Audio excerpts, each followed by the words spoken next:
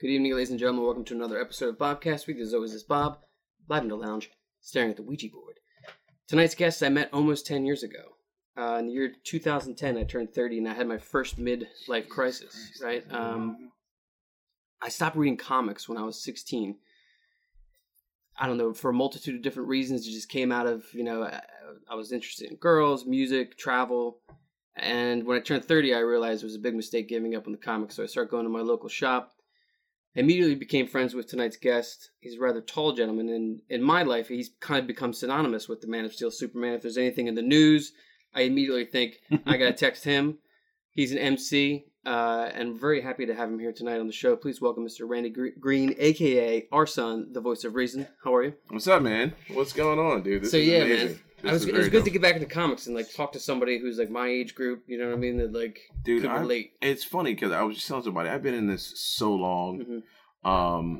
There's so much stuff that I missed out on just because I was so deep into comics. Mm-hmm.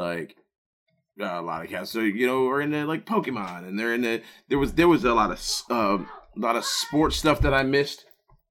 That was out.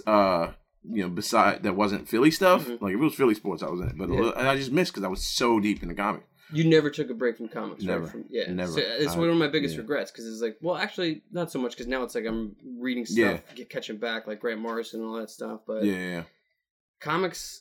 I mean, since I remember my first comic, it's 1984. I'm at a 7-Eleven. It's now closed on Butler Pike. My dad picks up this Incredible Hulk issue, hands it to me, and immediately, I'm hooked. I was just yep. I want to know everything there is to know. Yeah. Then when I saw Christopher Reeve's Superman, Richard Donner's Superman, I was blown away. That was one of my earliest memories was, I think, being 3 or 4 years old and believing a man could fly. Yeah, I still, it's funny. I have a poster of that in my room. It says, "You'll believe a man can fly." With that, you got that classic one. Yeah. My son Alex's mom actually got it, and when he was born, it was up in his room. Oh wow. And he said he lives with me now, and it's up in our room. What a great tagline for a movie. Too, yeah, right. Right. I mean, it was simple, it was efficient, and it was true. It was true. Wow, it looks. It was right to the point. And I don't know, for me, it's always going to be Christopher Reeve. I appreciate, Henry Cavill and stuff like that, but with Christopher, I emotionally connected to him, and when he died, I remember crying. Yeah, that got me. Somebody, first off, when he had his accident, that was devastating, and I was just what kind of sick, twisted world is it where this happens to the Man of Steel?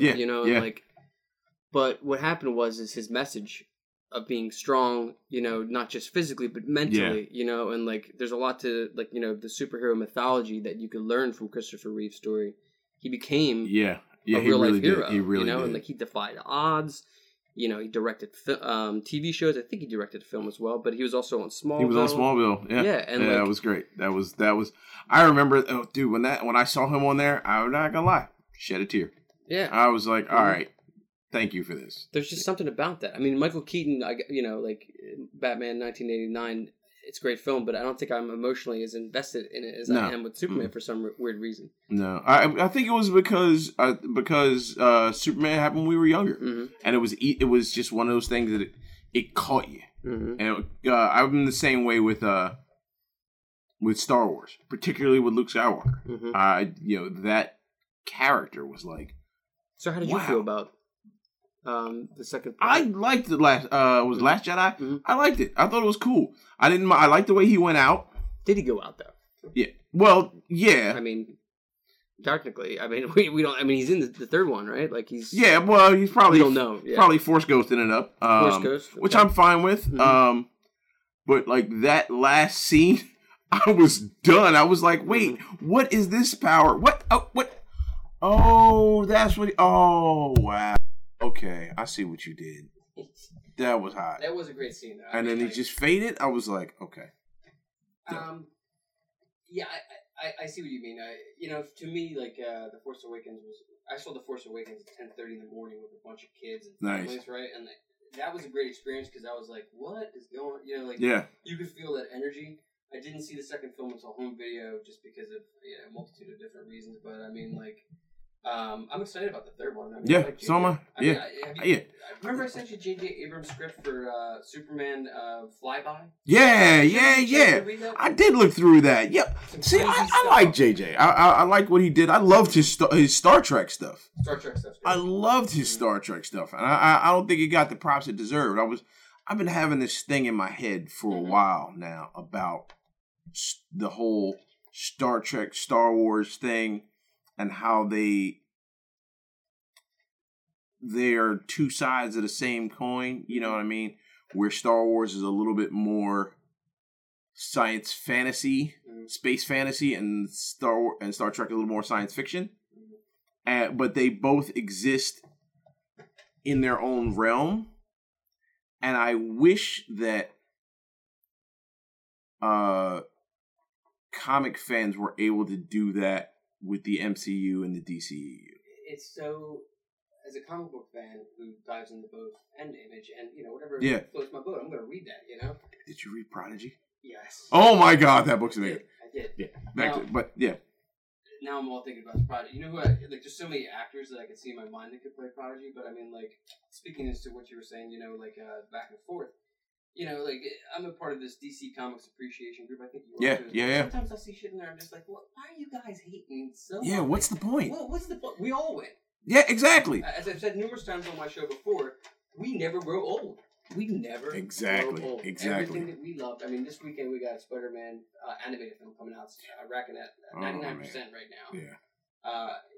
Everything that we loved growing up will continue. Yeah. For the foreseeable future. Which is amazing.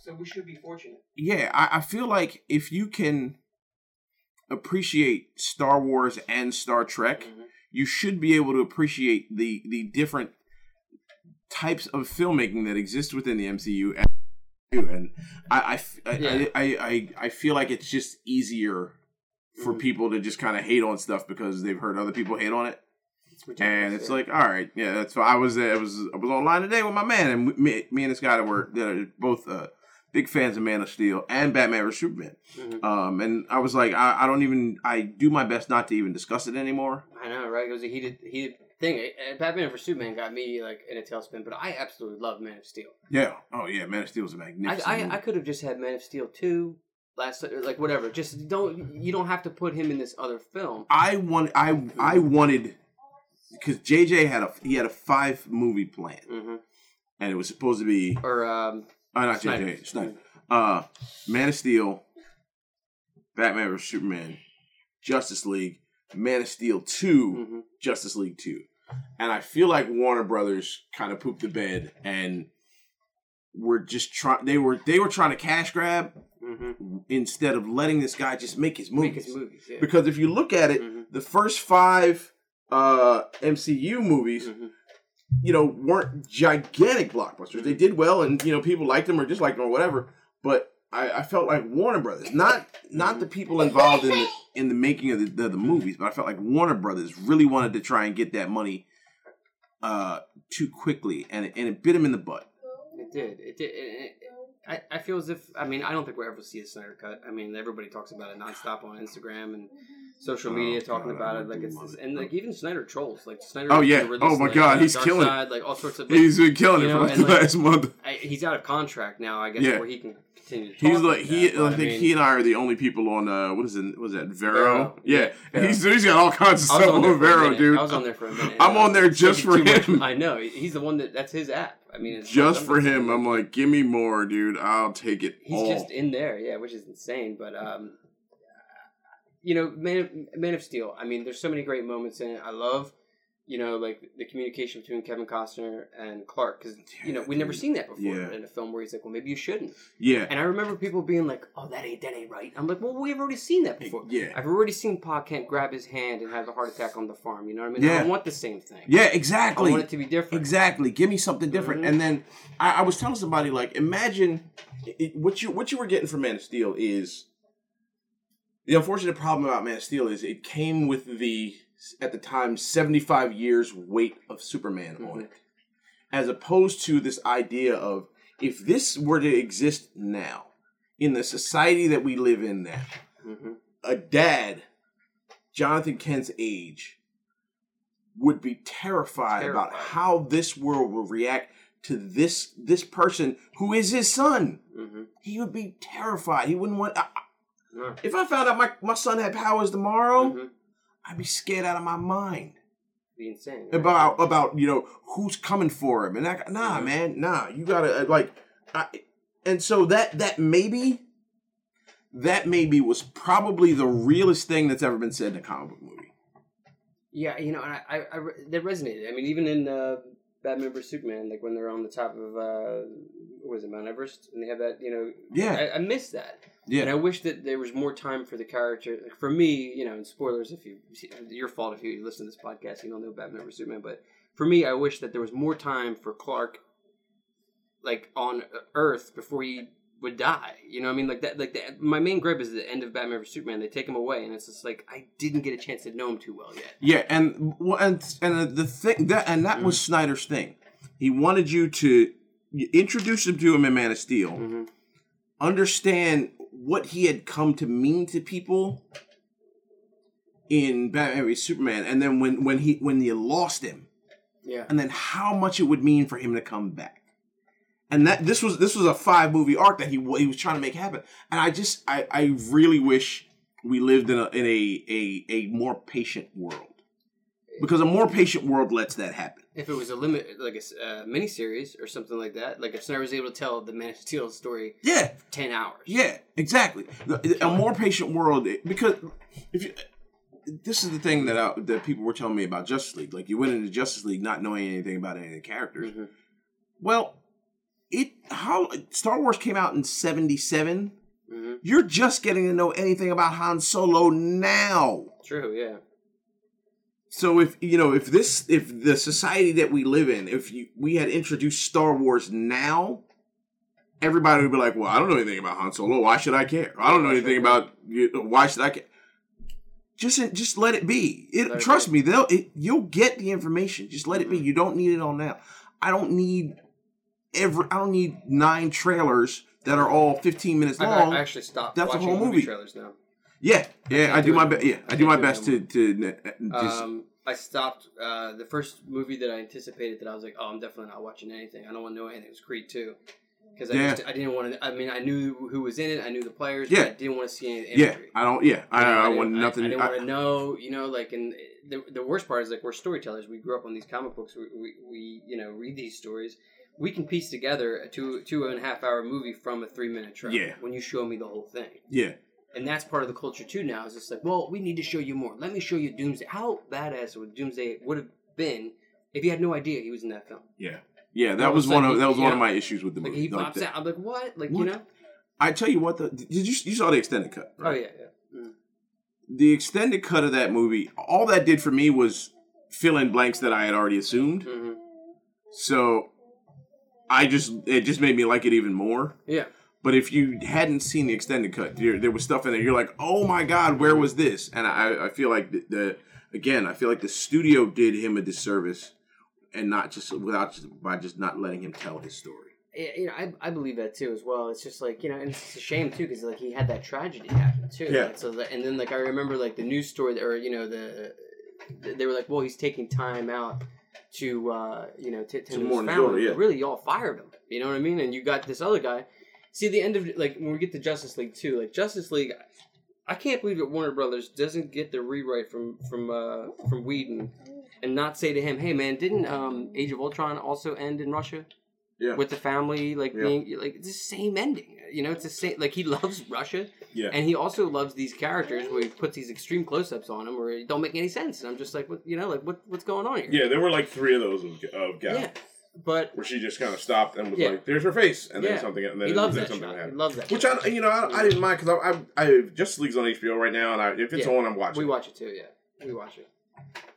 But I mean, it is what it is, and like I mean, Aquaman comes out in 2 weeks. It's getting good reviews. I'm so excited about that. I didn't watch the third trailer; just came out just because I was just like, all right, I'm going to see it. Yeah. You know what I mean? Like I don't want to see like the rest of the goods are going to unload on us. I did see last night they had the premiere, and Jason Momoa did like this dance. Yeah. Like, nobody's ever done that. It was awesome. I love that dude so much. Did you see him on Saturday Night Live? I did. There was The elf on the shelf thing, that was hysterical. That was good. That was great. Some of that was a little, but that was amazing. Yeah, that was great. That was great. Fantastic. I mean, when they did the Khal Drago thing, yeah, I was just like, okay, great. But I mean, the elf on the shelf thing, I thought that was really well done. He's got a lot of great energy, and I mean, I wish the best for him. I guess one of the gripes is it doesn't look like Arthur from the books, but whatever. You know what I mean? Maybe in the sequel we cut his hair off and make him blind. Okay, whatever. He's like undercover somewhere. Yeah, I'm fine. I'm fine with it. But the fact that James Wan is doing it is really cool too, because I love his horror films. His Conjuring universe is fantastic, and he also came out and said he was this close from doing a Batman horror film, which would have been killer. You know what I mean? Like Arkham Asylum would have been great. Oh man. Get together with Grant, let Grant actually write the screenplay, because I mean, he's so fluid with his knowledge of Batman. Yeah, give me that.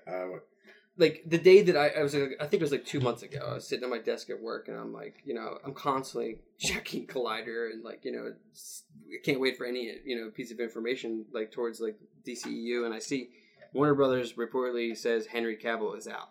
I immediately texted you right away because I knew you loved Man of Steel, and I'm like, is this true? And then there was this cryptic message that Henry Cavill posted on Instagram where he holds, and I'm just like, what? And we still don't know, and it's very odd that it's gone on this long. Did you see Jason Momoa's thing today? No, what did he do today? Momoa was like, he's not done. No, 100%. Oh, really? Yeah. He did say that? Yeah. And I'm okay with that. I love Jason Momoa, so whatever he says, I'm like, cool. Henry Cavill, he's captured a spot in my heart. I'm a fan of his. I just watched Mission Impossible. Oh man, that was awesome. It's good. So good. Yeah, I don't understand anything that's going on in that movie, but I dig it. There's so many like things in the movie. You're like, what? Like it just moves so fast. Yeah. But I mean, he's great in that, and he's gonna be that Netflix show with The Witcher, right? Yeah, Witcher. I know nothing about that game, but I'm gonna watch it. I'm gonna watch it. Oh, it's a game. It's not like. I think it's a game. You can say hi. Say hi. Introduce yourself to everybody listening to the Bobcast. Say hi. What's your name? Alex. What's it like having a superhero for a dad, Alex? Great. That's it. Just great. It's not incredible. It's not spectacular. All the great adjectives to describe superheroes. But yeah, I mean, I'm definitely down with Aquaman. I mean, I'll go say it. I'm very excited about Spider-Man, though. I mean, just because it just looks so great. And the fact that they got Nicolas Cage as Spider-Man Noir, I'm like, what? Like, yeah, me? Like, that I'm excited about. Yeah, and like, it's just a good time for like, I mean, they also released the, the Infinity Endgame trailer, and I was just like, okay, great. And what I really like about that trailer? That one and the Captain Marvel trailer.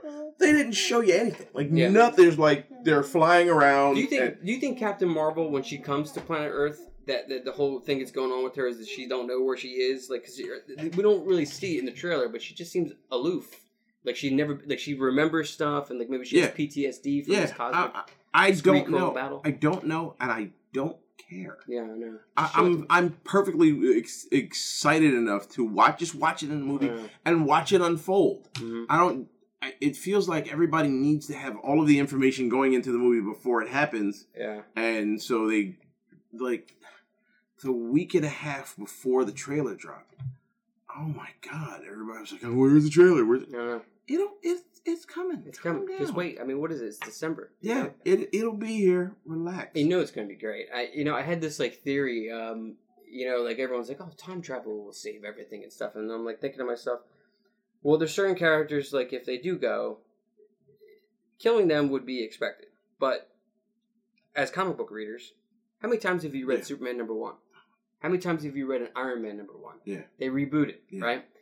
If they put that kind of like theme into the film, like they're not here now, they're elsewhere. Their story's continuing elsewhere, but now we're over in this different world. You know what I mean? Like I would love that. And then like say for instance 10 years when the next phase comes to an end or whatever. You want to you got Robert Downey Jr. at 60 years old come like and surprise everybody. Amazing. Him 60 years old as Tony Stark, as a surprise. Even getting Cap in there, everybody. It's leaving Thor. You know what I mean? Like. Yeah. I mean, he'll only be like in his 40s or whatever. But I mean, like, I will miss Robert Downey Jr. and I hope that they leave the door open so that way these characters can return in some shape or form. It wouldn't surprise me. If they die, they die. It wouldn't surprise me. You know what I mean? But like, we know that as comic book fans, they bring them back. Yeah, they'll be back in some iteration, and I'm okay with computer technology too. Is so good that you can bring it back. That's what I don't want.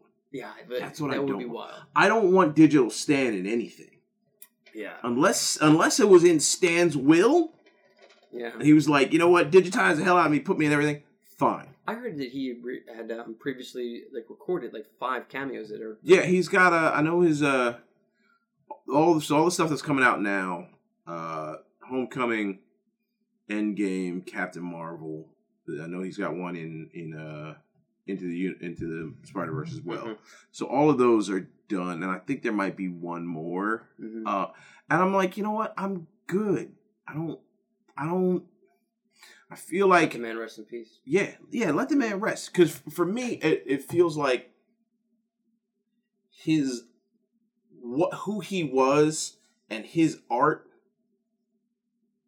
becomes something that somebody else can create, and that's not a thing you can do. Not with You know, if you know when the Tupac hologram came out and all that kind of stuff, like that's not Pac. That's not who he was. That's not him doing who he was.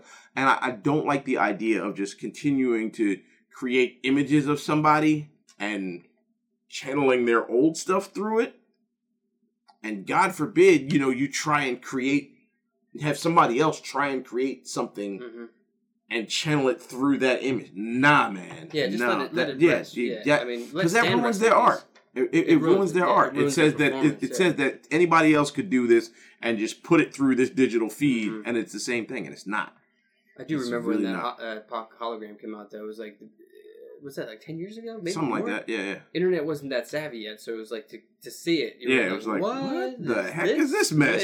The way that he was moving to, I was just like, yeah. But that it's crazy that we exist now in the future like that. I was listening to Joe Rogan podcast today, and he made this comment that I thought was kind of funny. Like, you were talking about Star Trek and Star Wars and all these movies in the 70s. Not one of them films or TV shows ever addresses what the internet's going to look like, or the internet in general. Yeah, exactly. Yeah. They when they need something, they call the ship. Like, yo, what's up with somebody goes to get they never do it. Yeah, because there was no concept of it.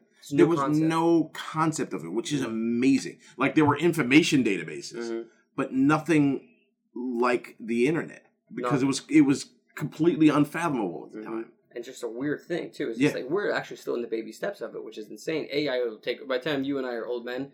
I'm okay with being gone for that. Yeah, I'm okay with being gone. It could be it comes a lot faster than you think. Though. Yeah, exactly. That's the really scary part. It could exist now. I mean, that's the really scary Elon Musk, part. I mean, he's building tunnels underground, travel at super speeds. He's got space rockets where people think aliens are coming and stuff like that. I think that what would be better, the AI or Jesus or aliens, or you know what I mean? Like, any of the things that are going to bring people together, I think would be the best. And I've said numerous times in the 168 episodes, where's the goddamn superhero, man? Where's the real superhero? Can you imagine if you woke up tomorrow and you found out in some other country or some other place in the world there was somebody with Man of Steel capabilities or just super strength who was able to do good? I would love that. Wouldn't it be great? I would love that. And people would flock to that. How many followers would this person have I on would Instagram? love that. And the cool thing about it, and this is what I thought was so great about what Snyder was doing, was that he was really looking into that. And there was an idea of, it made you think about, not only that, do we believe that, we've become a society, such a cynical society, that most of us wouldn't believe that there are beings that exist that just want to do good, right? Yeah, and makes sense. Yeah, and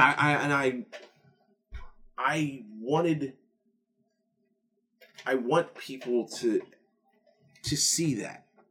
That's I find myself all the time involved in these arguments online and at my store and so on and so forth about just trying to explain to people. People always ask me all the time, like, why are you such a Superman fan? Like, I don't get it. And it's harder for me. I feel like it's harder for me to understand why they aren't. Like, why are you not a fan of the concept of a being that has power but doesn't want to use it to hurt anybody? We spend all day online talking about corporations and governments and everything, and these people in power who do all of these things to hurt people, and we don't, and everybody, and not many of us are fans of that, right? So the idea of creating a being that wants to do that, like, why are you not a fan of that? Yeah, I know what you mean. I mean, I was just saying, like, every weekend I go somewhere, like, if somebody needs help, some person needs grocery bags in their car or something, I'm going to help them because I want to, spread, like, good cheer. I don't have any superpowers, but I feel as if I'm at my best when I'm practicing altruism and I'm just helping other people and not asking for anything in return. You know what I mean? Yeah. And that's what Superman really is. It's like, Superman, get the cat out of the tree and not be like, hey, can you give me $5? Yeah, exactly. You know what I mean? And I the way I explain it to people is, imagine that, having all that power and how much it would take, knowing the people that like what kind of stuff would they do, right? You'd have to hide it. You'd have to hide it because then people would want stuff from you, and and a lot of us don't think that way. Don't think altruistically all the time. So, a lot of times you'd be using it for not nefarious purposes, but not the best purposes. And the idea of a person that's just not doing that at all is so fascinating to me. And it amazes me that people aren't fascinated by it. Yeah. And I have this conversation with Len, the Bat Tribble, about how some characters are more relatable than others. Like, none of them are relatable. Yeah, no, but nobody. I love Batman. I am not a billionaire. That's the first thing. So as much as it may think that Batman's more relatable than Superman, you're not a billionaire. So Elon Musk could say, all right, I'm a little closer to Batman than Spider-Man. Okay, fine. Did you read that article about Christian Bale when they were filming at Trump Tower? No. So, like, they were filming Dark Knight Rises. Oh, yeah. Tower, okay. And basically what happened was Trump got wind of the fact that they were filming and invited Christian Bale up. And Christian Bale says he thought I was Bruce Wayne. I was wearing the 3-piece suit. He treated me like I was Bruce Wayne. He didn't know the difference between me and Bruce. And I was just like, I could see that. Yeah, absolutely. Yeah, without a doubt. I mean, like, I always... And the other thing, too, is, like, I remember telling you when I was coming to the store in the beginning of the 2010s, I was a school teacher and I was a firm advocate for comic book literacy in schools. Lots of places don't look at comic books as a viable form of literature for young children. And I'm just like, look, I never read anything except comics, which made me read books later in life because I appreciated the long form of storytelling. Like Batman, Superman going on 75. Well, we're coming up on what? Yeah, both of them are over 75 years. Detective Comics coming up on 1,000. But you know what I mean? Like, these stories are great and they last forever. Forever. And like a book, you're done. That's it. Thank you. Here, you want to borrow it? I'll put it on the shelf, and there's no purpose to it. I mean, I can't tell you how many times I've gone back to Incredible Hulk 252 because I want to reread something. You know what I mean? I got all my bags and boards, and it's a different type of mentality. I revisit. I do a lot of that. Planetary, I reread every year. I like the way the pages smell. It's weird. Yeah, like the old newsprint, newsprint stuff. Yeah, man, that is a good feeling. Weird. That is a good feeling. I don't know what it is. Maybe it's because we both grew up in the time when there was no social media and stuff like that, and we had to entertain ourselves. So I have this weird. I know there's a name for it, but I have this smell memory thing going on. Like, I could still smell the plastic and Sam Goody when I would go buy a tape. Like, I'd open up the tape and be like, what is that smell? You know what I mean? Like that, and like, I'm so happy that I grew up when I did. Yeah. And I'll be the old guy telling everybody the stories about the wall sticker. Dude. You know what I mean? Yeah, like, man. Be like, what are we talking about? Like, I miss a good record store. I miss the struggle. Yeah. I miss the struggle of not getting everything when I want it. You know what? Here's the thing, and I still a good friend of mine, my buddy Sharif Lacey. He goes by Reef the Lost Cause, the Philly MC, one of the best dudes I've ever heard in my life, and a good friend of mine. He's got a new album coming out. And I asked him, I was like, "Are you selling CDs?"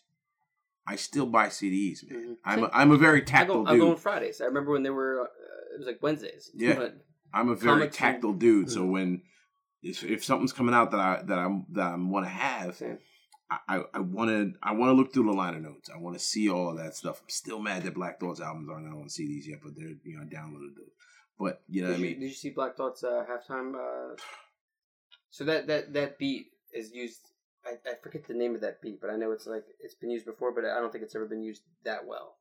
He is the best MC. The best I was at the Roots Grammy party when they won. I was underage. I remember they gave out tickets at the Theater of Living Arts. You had to be there at noon. We got the tickets. They didn't use ID, but they were IDing to get into the Electric Factory. Nice. And it was, it was a big party, man. Common was there. Yeah. You know what I mean? Like, and we get there and they're like ID, and like, we're 20 years old at this time, and like my friend Wack and I were like, I guess we're going home, and I was like, we ain't going home, dude.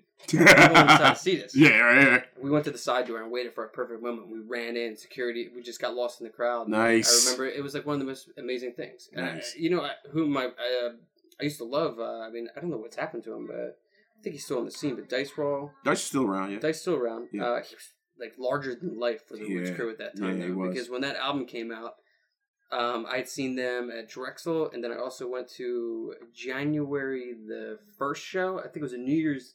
Yeah, it was a New Year's Day show, and I remember being blown away. Yeah, man. Dad brain, man. Roselle? No, he was like the human beatbox machine. Roselle, right? Yeah. For some reason I thought it was something different, but he was amazing, man. You know what I mean? Like, I have the best Roselle story ever. We were hanging out one night. Me and my partner Nate from my group, the Flight Brothers, were chilling with a couple guys from out in Colorado. They used to do radio out there. They had a group called the Percussions, and they had just dropped a new single and were just hitting the radio station with Wax. Yeah. They were dropping off Wax to radio stations and stuff. So we hung out with them. We're down on Chestnut Street, 2nd and Chestnut, just chilling. Roselle walks by. We're like, "Hey, what's going on?" Give him props, whatever. He was like, "Yeah, I'm going in here to get a drink real quick. Y'all gonna be here? All right, cool." So he goes in, comes back out about 20 minutes later. We're still chilling. He was like, "You guys want to come hang out?" So we go up to his spot. He lived up in like 24th and like Locust, around that area. We go chill out in his house, just down in his basement, just listening to tracks and whatnot. And yeah, we got to touch his Grammy, dude, because he had a Grammy just chilling on the shelf, and it was like, wow, that's a Grammy right there, just hanging out. But he was just the nicest dude in the world. He was like, "Yeah, come hang out." I ran into Black Thought like a month ago, just at the gas station, right up the street from my house. I'm sitting there, I got Alex in the back seat, and I'm out pumping gas. And I was like, and I froze. I was like, oh my God, because this guy right now, watching him do what he does right now is frustrating from the standpoint of being an MC, and just mind-boggling from the standpoint of being a fan. He's so good. You saw him on Sway's show doing that freestyle? Dude, I watch that thing like twice a week. That was insane. So much verbiage, and like the fact that I followed them.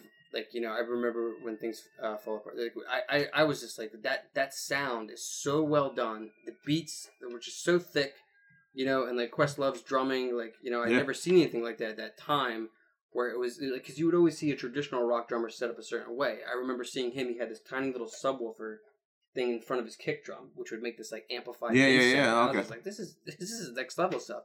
The fact that they're creating these beats. And like, Kamal, I saw Kamal King of Prussia all the time. I never bothered him because he was with his kids and stuff. And I ran into him with his kids at a playground. Yeah. His kids were there, my kids were there. I used to see him at Johnny Rockets all the time over the King of Prussia Mall when I worked. Nice. But that was such a great time. I actually still have a VHS from okplayer.com of the Roots. Nice. Of like their like shows like like in the late 90s. Yeah. I think that they're. I think that you are correct in saying that Black Thought definitely just the best one of the to ever do it, and he keeps getting better. That's the annoying part. A lot of cats, from that era, they get lazy. Some of them got lazy. Some just aren't really in the game like that anymore. But like your Black Thoughts and your Commons and Pharaoh Monch, those guys just keep getting better and better.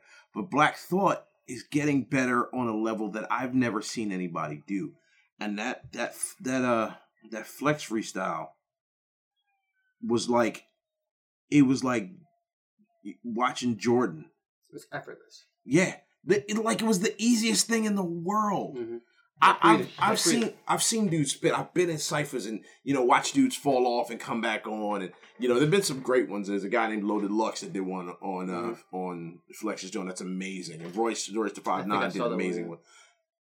Thoughts is just it's on a level that I've never. I feel like I don't know that I've ever witnessed an artist perform their craft on that level at anything. At anything. At a single, and I'm trying to think. I'm like, maybe when Kobe put up 81.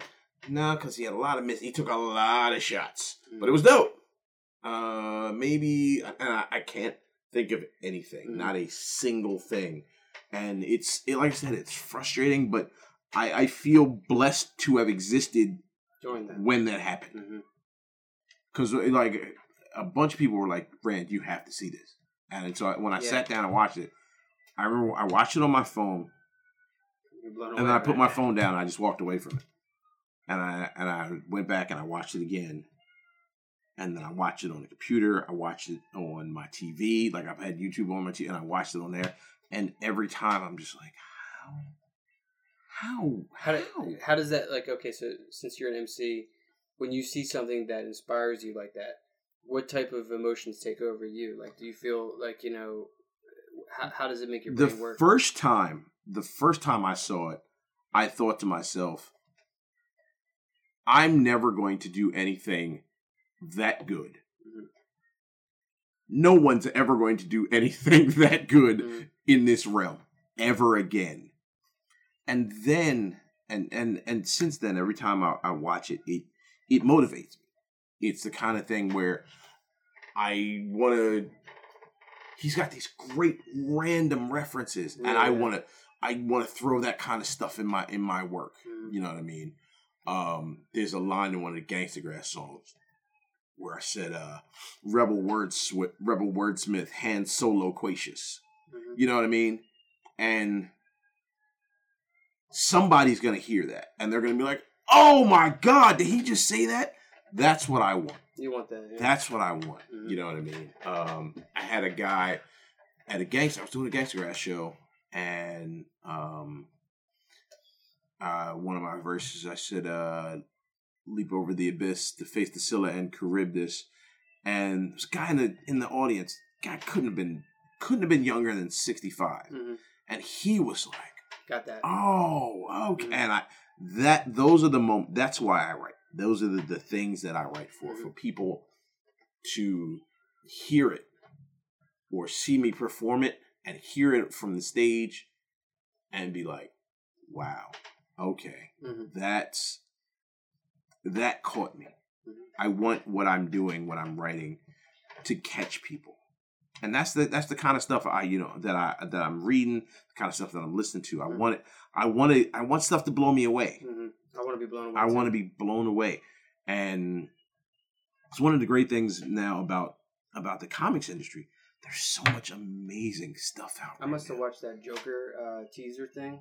I should laugh, but I still cry. Man, I watched that so many times. That creeped me out, dude. I was like, I watched it maybe over 300 times. I have no idea. I just put it. Sometimes I have it on in the background, repeat, and I download the song.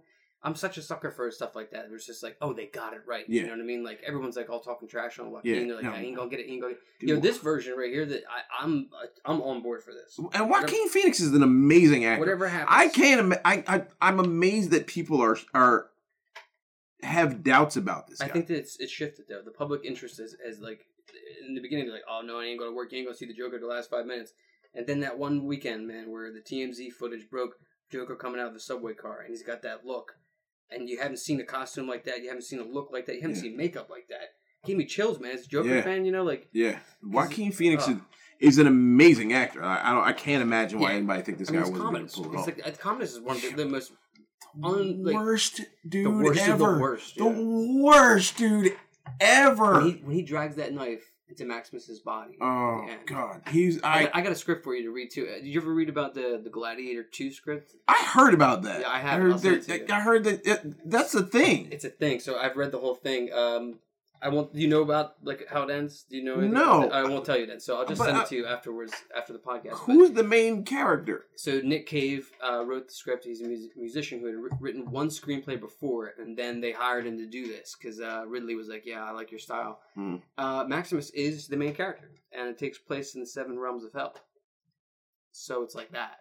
Okay, fine. All right, I see. I didn't know that. Yeah. All right, fine. I'm all in. But then, like, if you can't read the whole thing, I highly recommend reading the last 10 pages. Because the last 10 pages, it goes from, like, 10 to, like, 20. Like, you couldn't think it could get any more crazier. But, I mean, It didn't happen. I'm all in. I thought they were going to do it. I just read somewhere. How many films left has he got, man? He's pushing almost 80. He made Prometheus, and a bunch of other things. But yeah, it's a great script.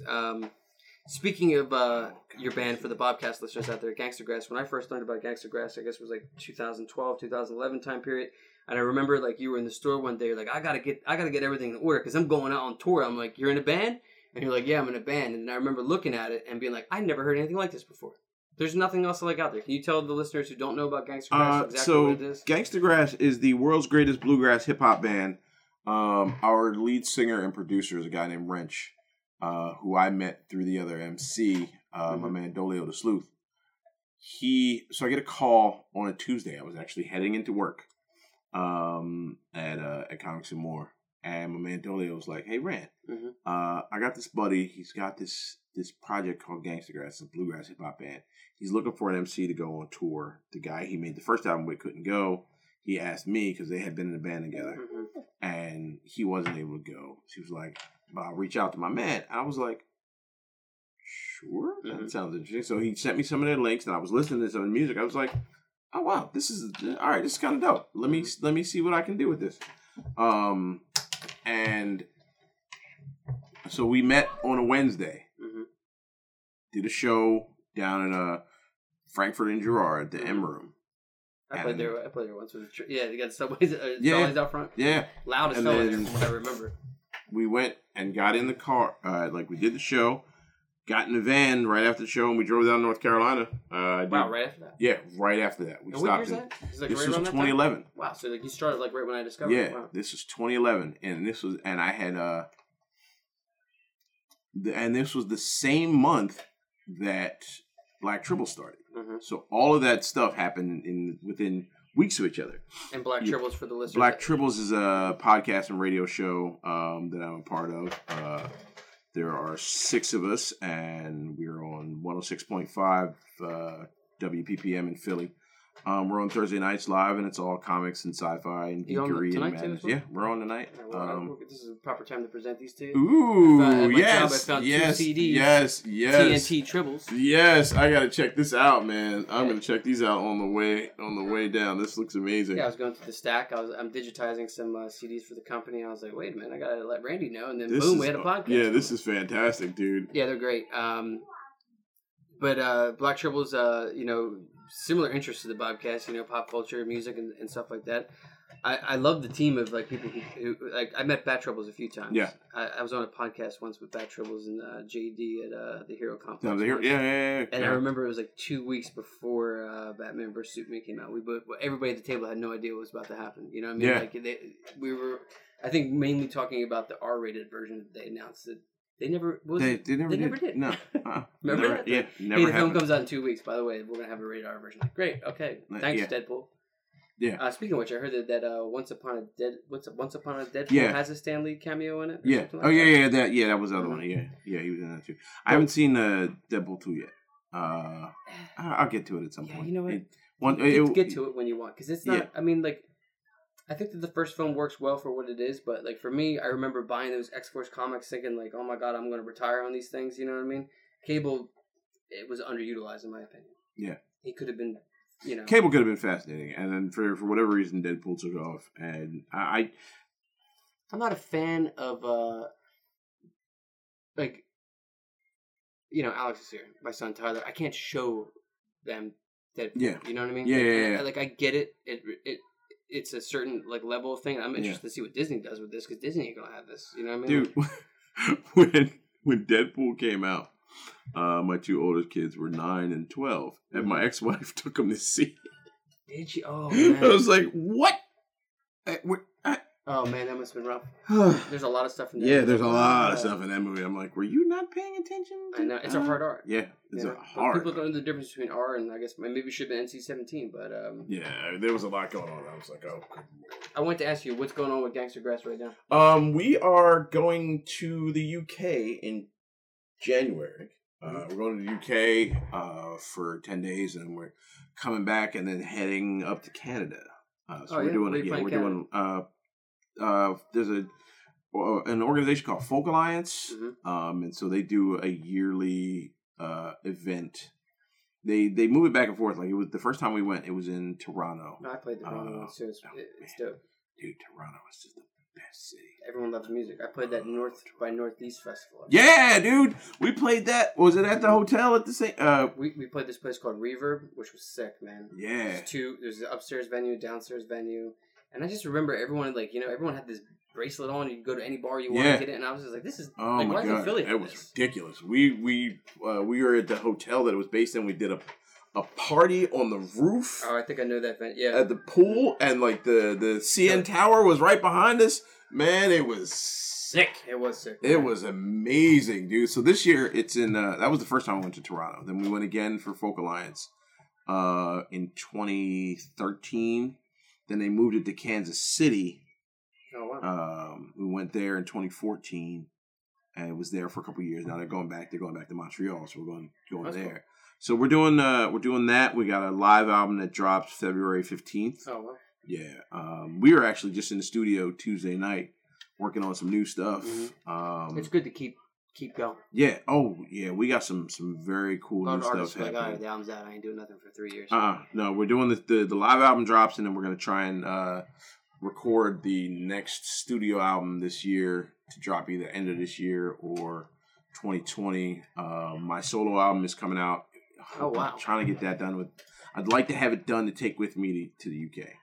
It's all recorded, so now it's just gotta get finished up and mastered and that kind of stuff. You got somebody mixing it? Yeah. Wrench is actually gonna do all the mixing and mastering. He knows your voice, he knows your cadence and stuff like that. It's always the best when you have somebody like that on board. Yeah, I recorded most of it a couple blocks from my crib. My man Tone, guy named DJ Why Not. He I've seen that name around. It's a great name. Yeah, right. There's a few Why Nots. But my man, he's a Philly dude. Yeah, so that's my dude. I met.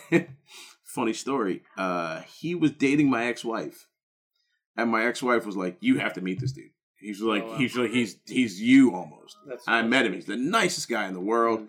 And so I recorded my whole album at his crib. I recorded three of the tracks up at Wrenches. The album's called Boom Bap Therapy. Oh, nice.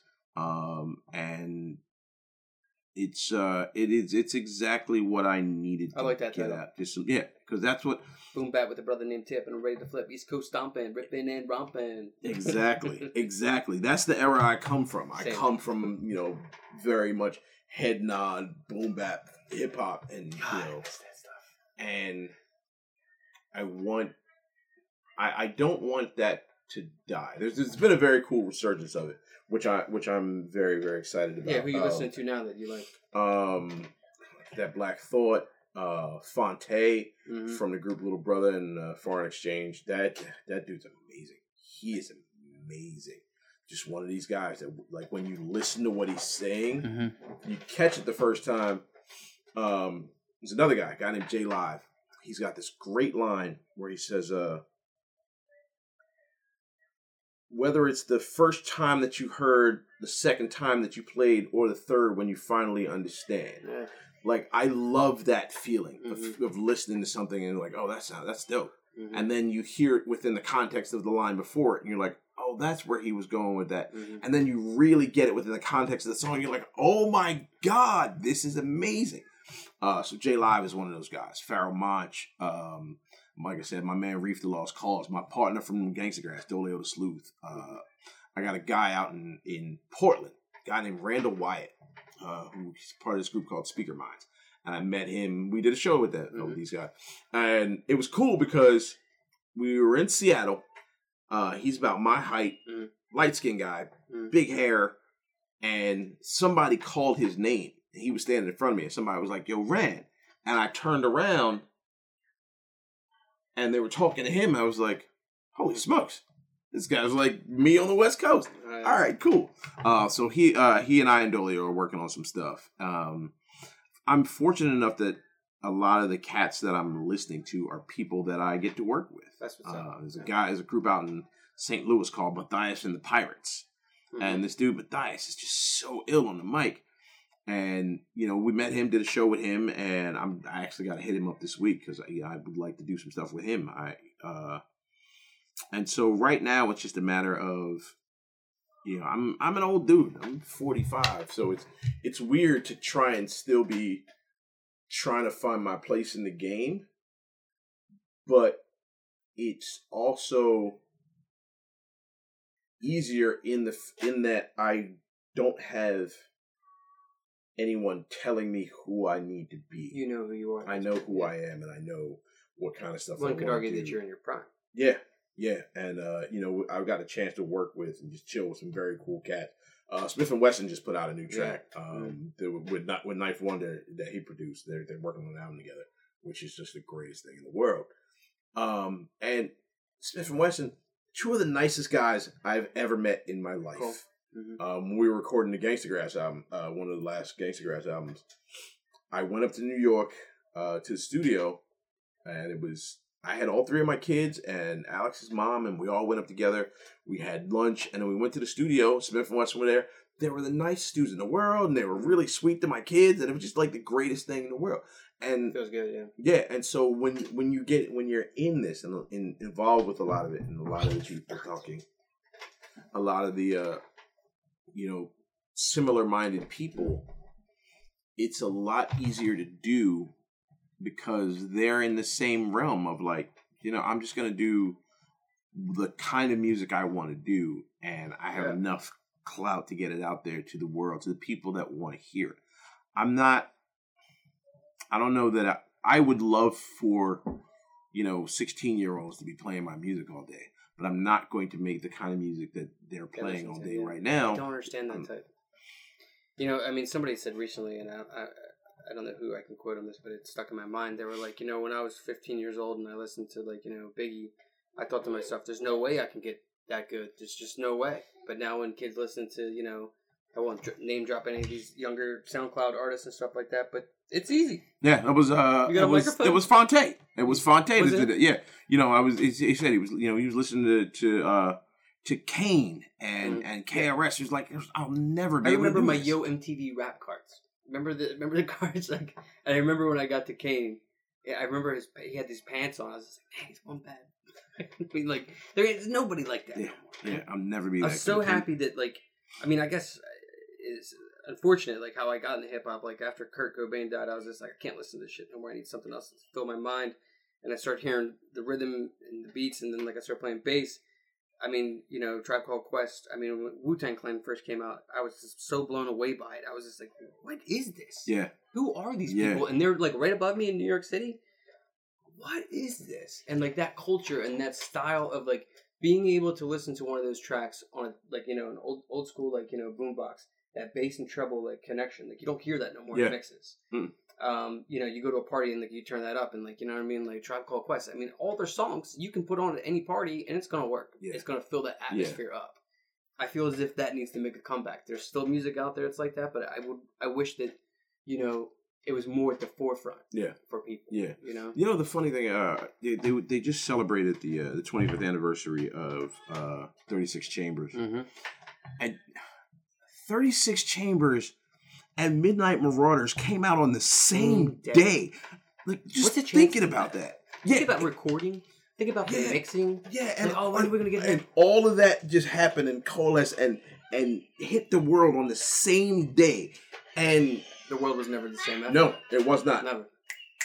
You know what I mean? I mean, that in itself, though, is just so powerful, really, because the music was just so... I mean, the whole album, and like it's true in saying that, like, both those albums, start to finish, I remember, you know, like, tapes, and I remember side A and side B, like, being, like, these two different entities, like, there's two different characters in my mind, you know what I mean? Like, oh, this is my happy, but you know what I mean? Or this is my dark side, you know what I mean? Like, and I missed that element, you know, of storytelling. Like, I also had the comics where, like, at the chime, turn the page, and, like, my brain was, like, you know, wired that way. But something about tapes, I remember, like, being, like, 13 years old and, like, listening to these things in my bed with my Walkman and, like, taking the tape out, putting it in, and then, like, you know what I mean? Like, having the tape. I remember waking up and having the batteries dead because the play button was still in and stuff like that. You know, and it just kept playing. Just kept going. I was buying tapes until 99. I still have all mine. I lived in State College. Yeah. Yeah. I lived in State College and went to Penn State, and I was up there just chilling. I did a lot of walking, so I had my Walkman on all the time, and I just tape. And the first CD I bought, as a matter of fact, was there's another one. Most Def's Black on Both Sides and Pharoah Monch's Eternal Affairs came out on the same day. That's insane.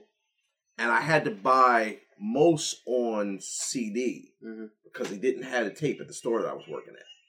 The production on Black on Both Sides, amazing. Yumi says, yeah, the whole thing. I remember one time, I think I was like, it came on my iPod like on random, and I was like on a hike at Valley Green, and I was just like, this. It was a Sunday. I was like, this is church. Yeah. This is that song. So it's spiritual. It makes me feel spiritual when I hear it. It's just like, and he's another one. It's just amazing. Yeah, just on a level that I remember because I remember there was one of those CDs that I never skipped a song. Mm-hmm. Never skipped a song. Mrs. Fat Boot, and I mean that song right there. You put that on any place. That anyway. Dance floor and the whole joint's like. And it's also true to say that that's the type of song too. Like people who've never heard it before, like you were saying earlier, they hear it for the first time. Like, oh, I've heard this before. I know this. Like this. Like because the beat's there and like all the dynamics. But then when you listen to it, you're like, oh wow. Yeah. Hey ya. Yeah, I remember that. If you listen to that record, if you listen to what he's saying. It's a double album. Yeah. Mm-hmm. I listened to Love Below about 30 times before I listened to Speaker Box once because it just blew my mind. It was so radically different from anything that Cats were doing. And Outkast has always been that way, but where he went with that, I was like, okay, fine. Did you ever see them live? I saw them at the Electric Factory, whatever it's called now, Franklin Hall. I saw them for Stankonia tour. Oh. And I'll never forget, they instead of like attractive like backup dancers, they had these like middle-aged men, and they had these like chairs similar to like what you and I are sitting on, and they were just doing dances that involved them dancing around the chair, then sitting down, and like doing these like shoulder things, And I remember being up on the balcony watching these middle-aged men dance, and I was just thinking like, this is genius, Yeah. It's also when B.O.B. came out, Bombs Over Baghdad, and I was like, I was like, everybody, but everybody would be like, Bob's here, but. Fantastic group, and I don't know what I know. Like Andre 3000's got a teenage son now or something like that, but I'd love to see them get back together and put out a proper album. You know what I mean? Don't do these reunion concert things. Yeah. I heard they were okay at Coachella like a year or two ago. Yeah, but they need to be in the studio and you need to, like you were there's saying. There's a lot of that I want to see. Mm-hmm. I never thought I would see Eric B. and Rakim on stage together again, but whatever it was, they got over it. They do shows now. I need. Supposedly, there's a new Pete Rock and CL Smooth album coming out. Thank you. I need that. Yeah. I need the Far Side to get back together. I know, where are they at?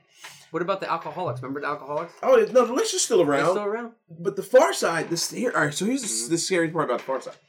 I believe Imani and Booty Brown still tour together as the Far Side. It's not them. It's like the Wu-Tang. Wu-Tang right now. Like Slim Kid Trey and Fat Lip don't mess with them anymore. So it's just like this thing where they're like, you have the two of them trying to do all. It doesn't work. Oh, no, the Clan is doing stuff. They're doing stuff together. Now, what version of the Clan is it? All of them coming to Philly? All of them. The entire Clan, the concert, including Dirty Son. The price of admission for that show? $100. What's up with that? I mean, it's not them though, because all the bands now are doing this. Like, I get it. I get it. And if I was paid like that, I would do it. I would, because I saw the Clan in '98. Mm-hmm. Jesus Christ! Where'd you see them at? Up at Penn State. Oh wow, they played the Bryce Jordan Center? No, dude, they played a bar up there called Crowbar. Oh, I know it. Yeah, they played the Crowbar, dude. There's a band called Town Hall from Philly used to play there all the time. Yeah, they played the Crowbar. Oh my god, that must have been wild. And it was oh my god, it was insane. Was it a surprise show or no? They they put the show and everybody was packed, and it was funny because you kind of thought, all right, well, maybe you'll get 5 of them will show. They all showed up. The entire Clan showed up, dude, and everybody was going nuts. And then they were doing what song were they doing?